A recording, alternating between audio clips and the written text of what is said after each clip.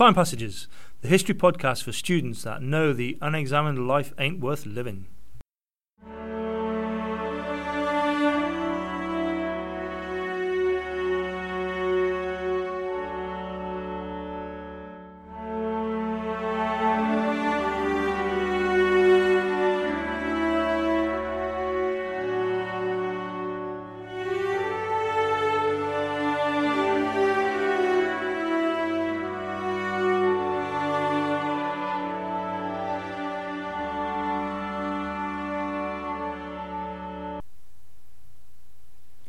Be more autocratic than Peter the Great, and more sterner than Ivan the Terrible. Tsarina Alexandra to her husband Nicholas II, Tsar of Russia in 1905. Autocracy is a superannuated form of government that may suit the needs of an African tribe, but not those of the Russian people, who are increasingly assimilating the culture of the rest of the world. That is why it is impossible to maintain this form of government except by violence. Nicholas Tolstoy, After the Effects of the 1905 Revolution. A good starting point to understand the last 50 years of Tsarist rule is to examine the structures of the nature of government, and to understand how the last three Tsars, Alexander II, Alexander III, and Nicholas II, maintained control over their vast country and empire. The ideology of the state between 1855 and 1917 can tell us a lot about how these men governed, the set of values and beliefs that they imposed on the populace. As this podcast will hopefully demonstrate, Russian government changed very little in terms of ideology. The Russian Empire was autocratic in 1855, and in the mind of its last Tsarist ruler, was ruled autocratically during 1916 and early 1917.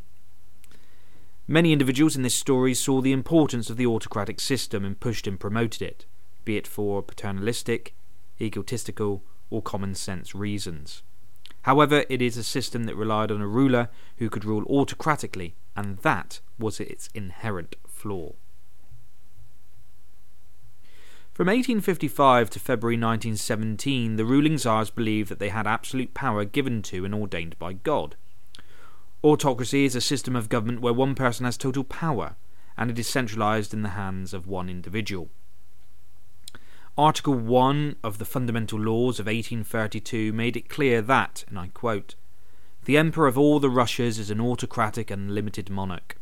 God himself ordains that all must bow before his supreme power, not out of fear, but out of conscience." Here lies the first principle of autocracy.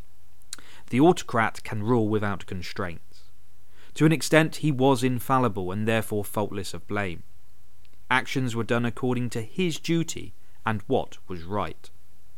As such, there is no room for the Tsar to consult or to listen to the consent of the people. Another principle of autocracy was that the Tsar acted as a moral judge.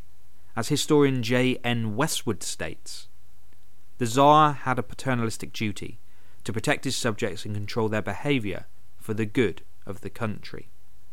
One can read in many modern texts of the later Tsars being referred to as the Little Father, implying his duty to protect the mass subjects he rules over. This in turn, within Russia in the late 19th century and early 20th century, was supported by the Orthodox Church. However, it is the third principle of autocracy, which is the foundation of the political system of autocracy. Autocracy is centred on traditionalism or orthodoxy, and in essence that means any form of change, progress, or reform is going to be detrimental to autocracy. Many saw autocracy as the only form of government Russia could have had. Russia in the late 19th century was a vast country and so diverse as well. This is a country that measured 6,400 kilometres from west to east, and 3,000 kilometres north to south. Large parts of it were uninhabitable, or small fractions of the population surviving there. There were 19 major spoken languages in Russia, from Ukrainian to Merdanian, not to speak of the minor dialects that were spoken in small village communities.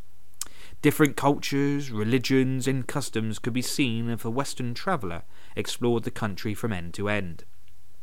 Therefore, when Pogodanovstev, Alexander III's tutor, spoke of democracy being the biggest lie of our time, he was alluding to, as many critics did, that it was impossible to govern Russia through a constitutional government, or any form of democracy.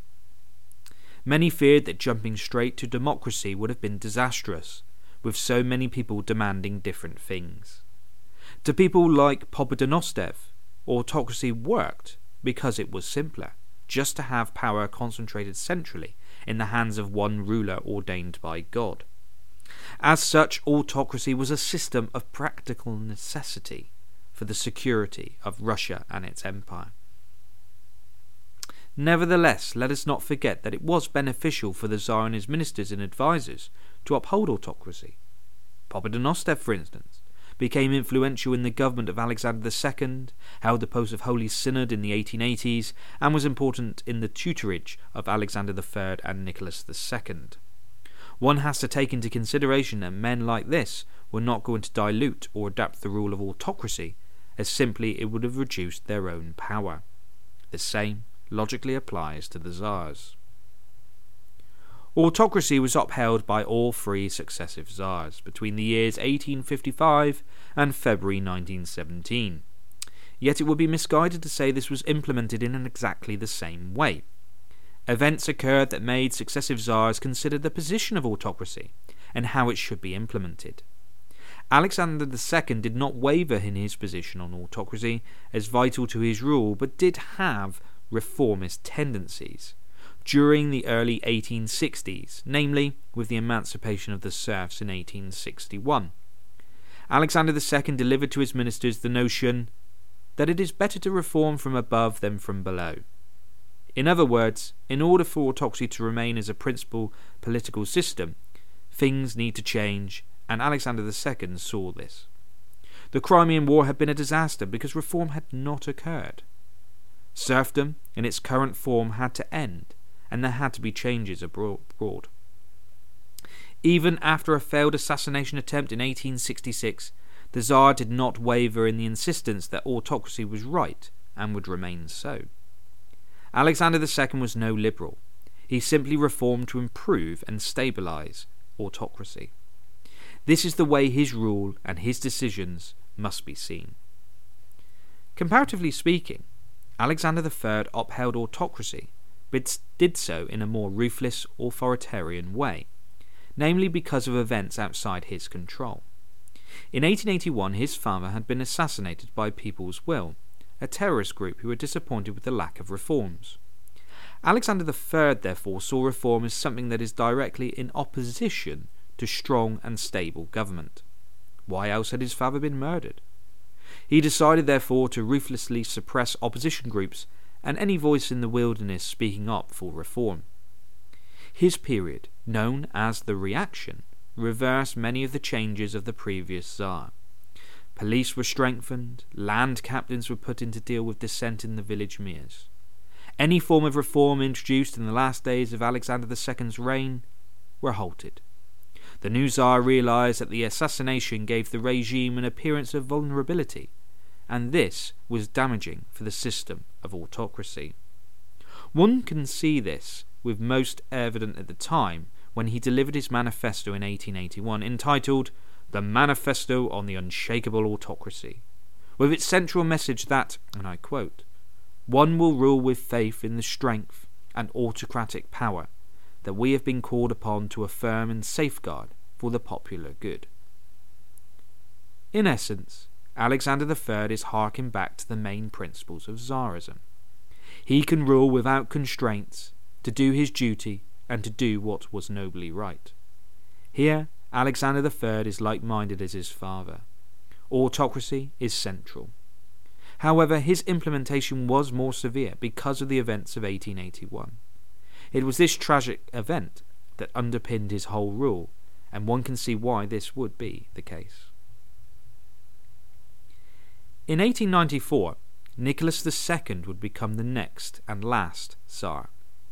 With an examination of his first years as Tsar, Nicholas was a conservative, nationalistic, and a traditionalist.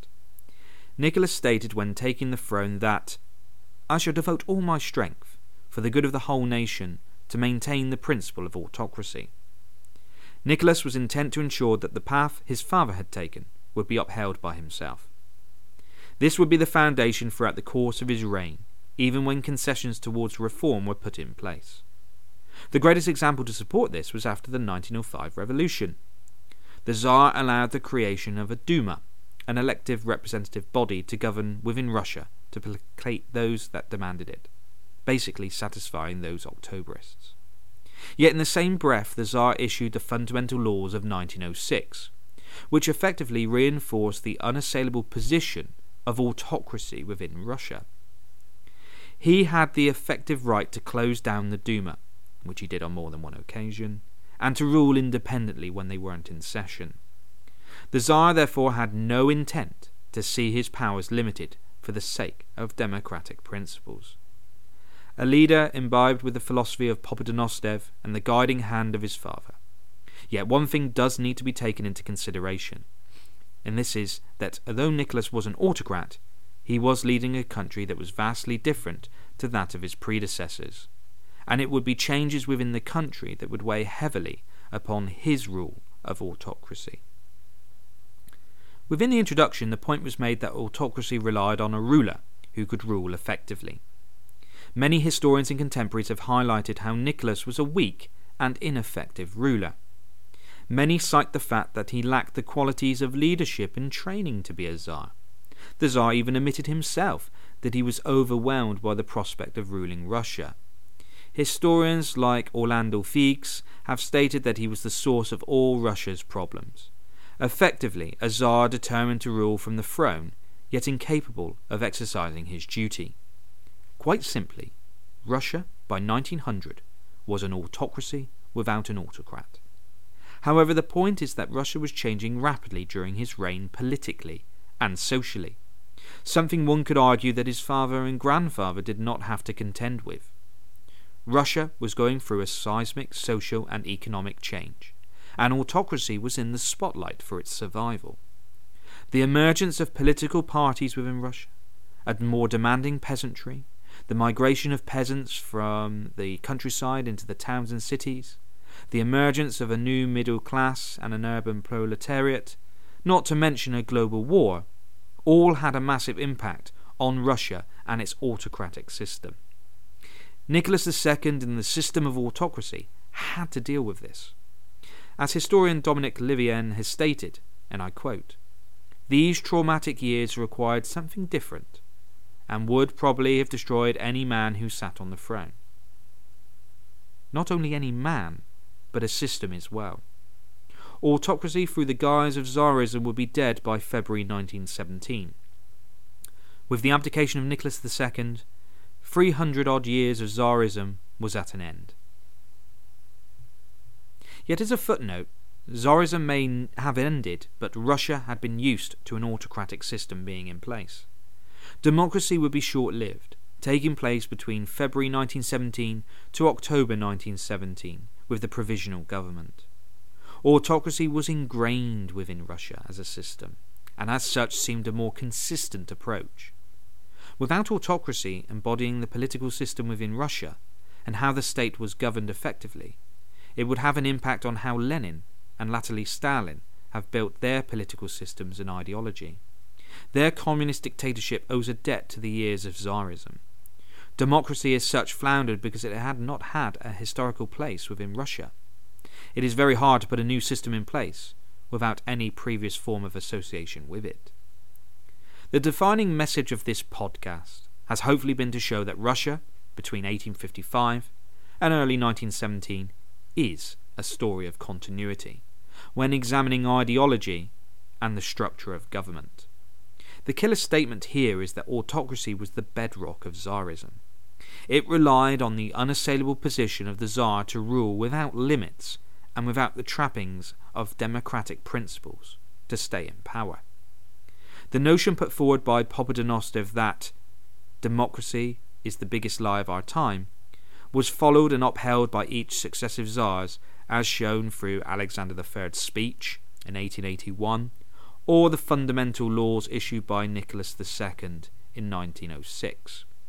Yet the dominance of autocracy relied upon an effective ruler that could control and make the correct decisions, and a Russia that remained unchanged socially and economically. This was easier to execute in 1855, less so by 1917.